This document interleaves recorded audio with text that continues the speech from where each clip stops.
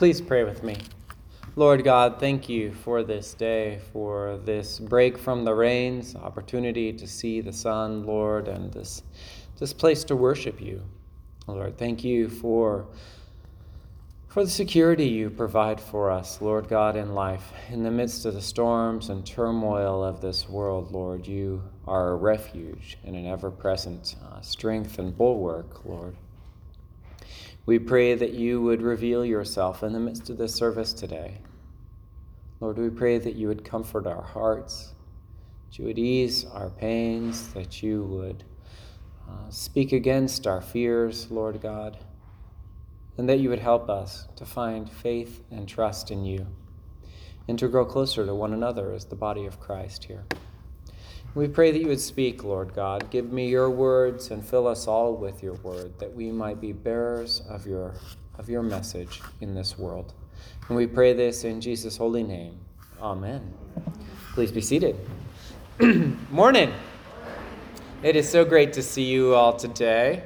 Well, you know, stories sometimes define a culture, a nation, a family, or a people. There's those stories we tell every time we gather as a family at Christmas or Easter. Those family gatherings, those stories that bring us together and define who we are.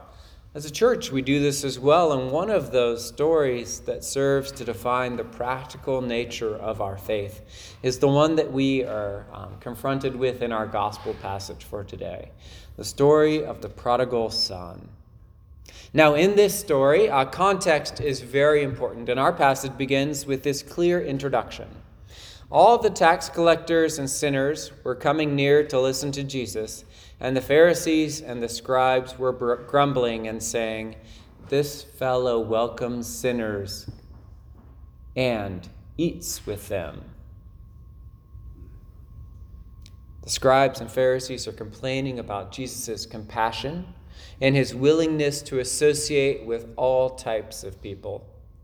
Doesn't he know how bad they have been?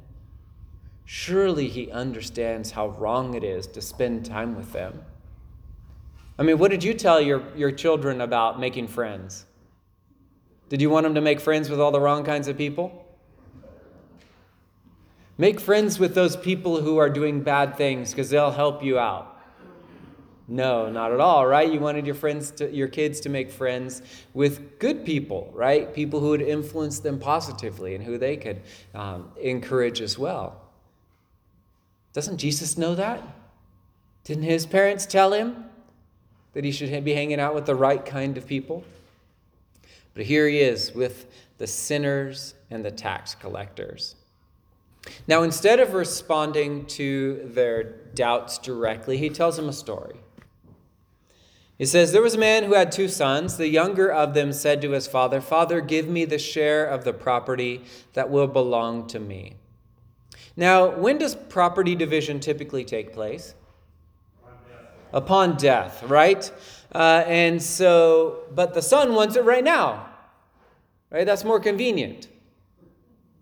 I mean, could you imagine what this would be like for the father? I assume none of you did this, right? None of you went to your father and said, "Can we just pretend you're dead now? And can I have my share of your property?" No, it's horrible. Could you imagine what it would be like for the father to hear that? What kind of rejection? What kind of lack of love or compassion it reveals? What an insult to his very existence. Not to mention, it would be a massive pain in the neck as he would need to liquidate assets in order to give them to his son. But the father does it. The passage tells us, so he divided his property between them. That means that both of the sons got their portions. This situation doesn't last long, though, because a few days later, the younger son gathered all that he had and traveled to a distant country where he squandered his property in dissolute living. We don't know what the younger son inheritance was, but it goes quickly. Goes quickly with the wild way that he lives his life. Having come from privilege and opportunity, he suddenly has a new feeling burning in his gut: hunger. Probably not felt that before in the same way that he does now. He is not experiencing the needs that we all experience, the basic ones, but of like love or compassion or things like that, but the base need of hunger. He feels like he's going to die. He is struggling. And he no longer has the power of his resources to shield him from the cruelty of the world, and he starts to fall apart. The passage tells us when he had spent everything, a severe famine took place throughout that country, and he began to be in need. So he went and hired himself out to one of the citizens of that country, who sent him to his fields to feed the pigs. Is this what a good Jewish boy should be doing, feeding the pigs? No, not at all. He would gladly have filled himself with the pods that the pigs were eating, and no one gave him anything. So his self-made circumstances in life have brought him to a place where he is feeding pigs. And not only is he feeding the pigs, but he's yearning to eat what the pigs are eating.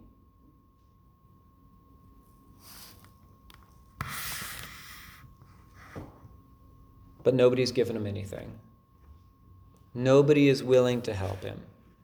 He wants to eat the pigs' food, but the people who are overseeing him see the pigs as more valuable than he is, and so they won't share with him.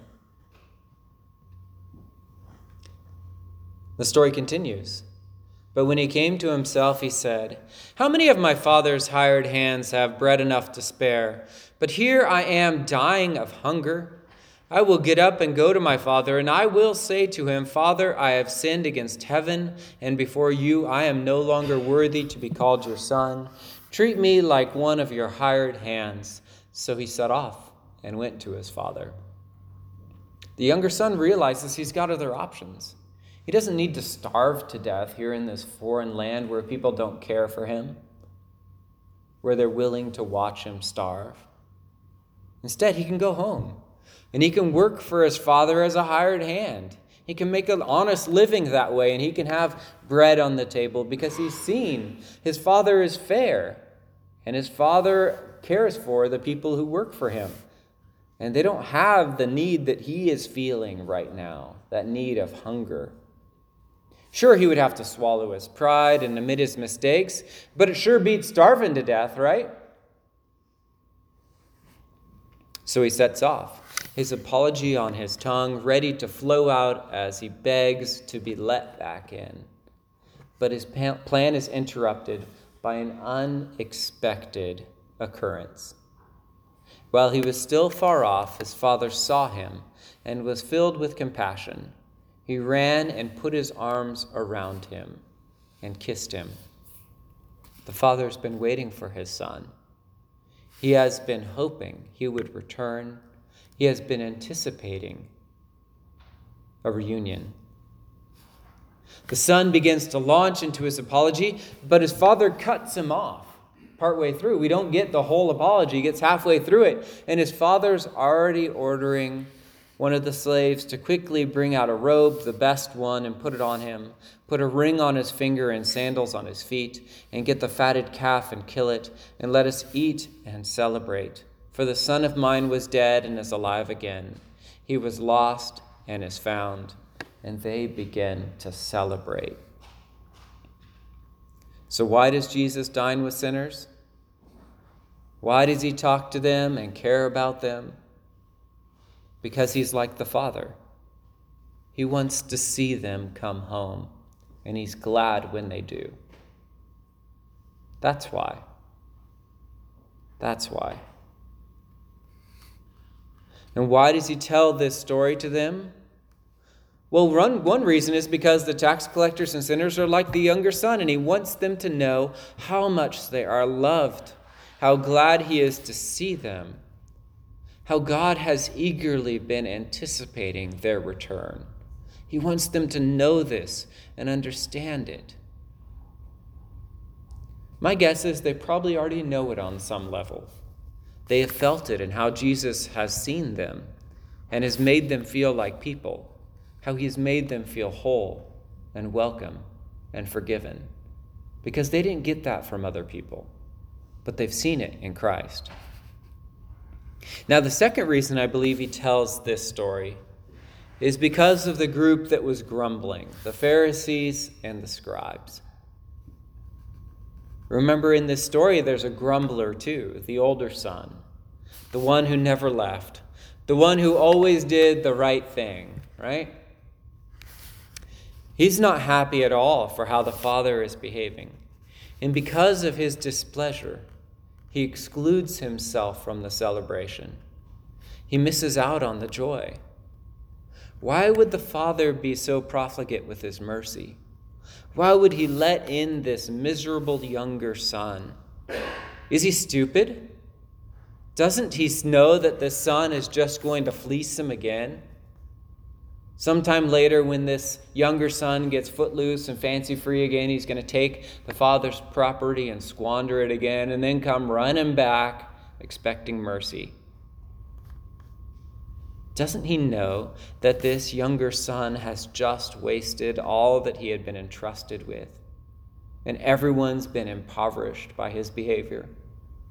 Doesn't the father know and understand that? We don't get an answer. We don't get an answer. But the father, he tries to reach out to him too, to this older brother. But this older brother is not willing to hear his reasoning.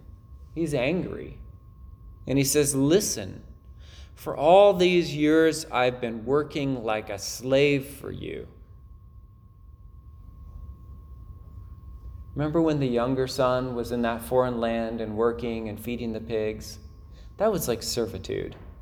And for the older brother, being at home has been like servitude as well. And I have never disobeyed your command, yet you have never even given me a young goat so that I might celebrate with my friends. But when this son of yours came back, who has devoured your property with prostitutes, you killed the fatted calf for him.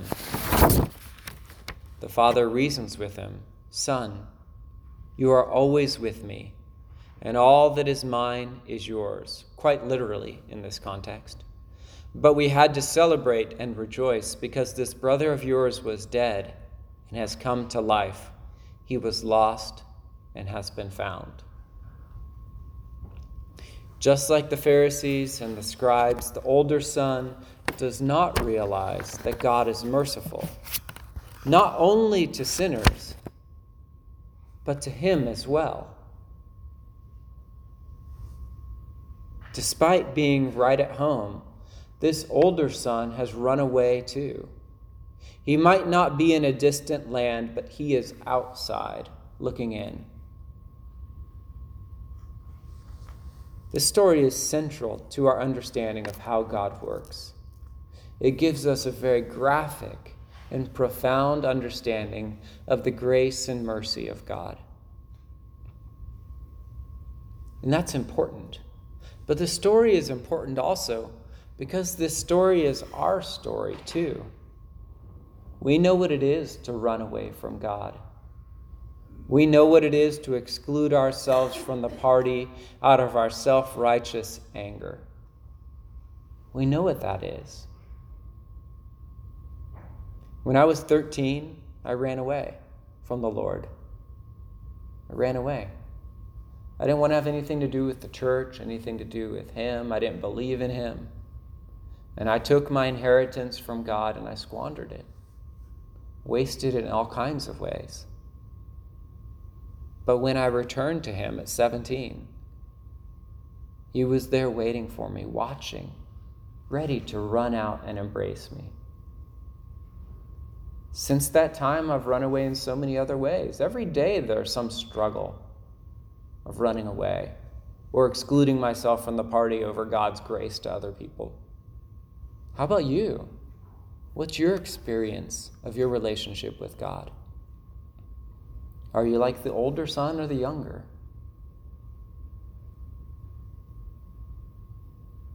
The beautiful thing about this parable is it shows us the mercy and love of God, that he is willing and desirous to welcome us back and to embrace us and to celebrate at our return.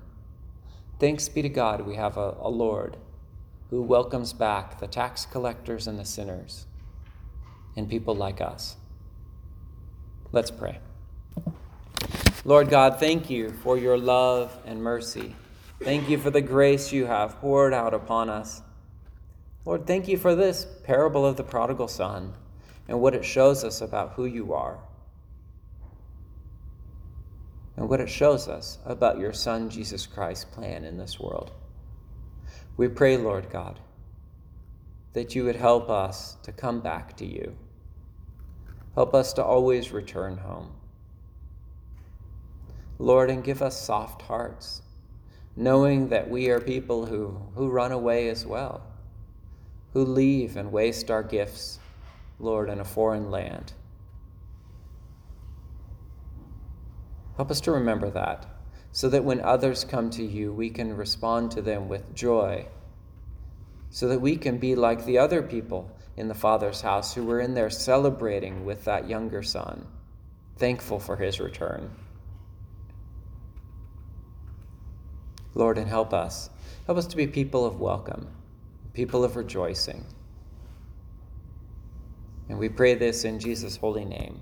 Amen.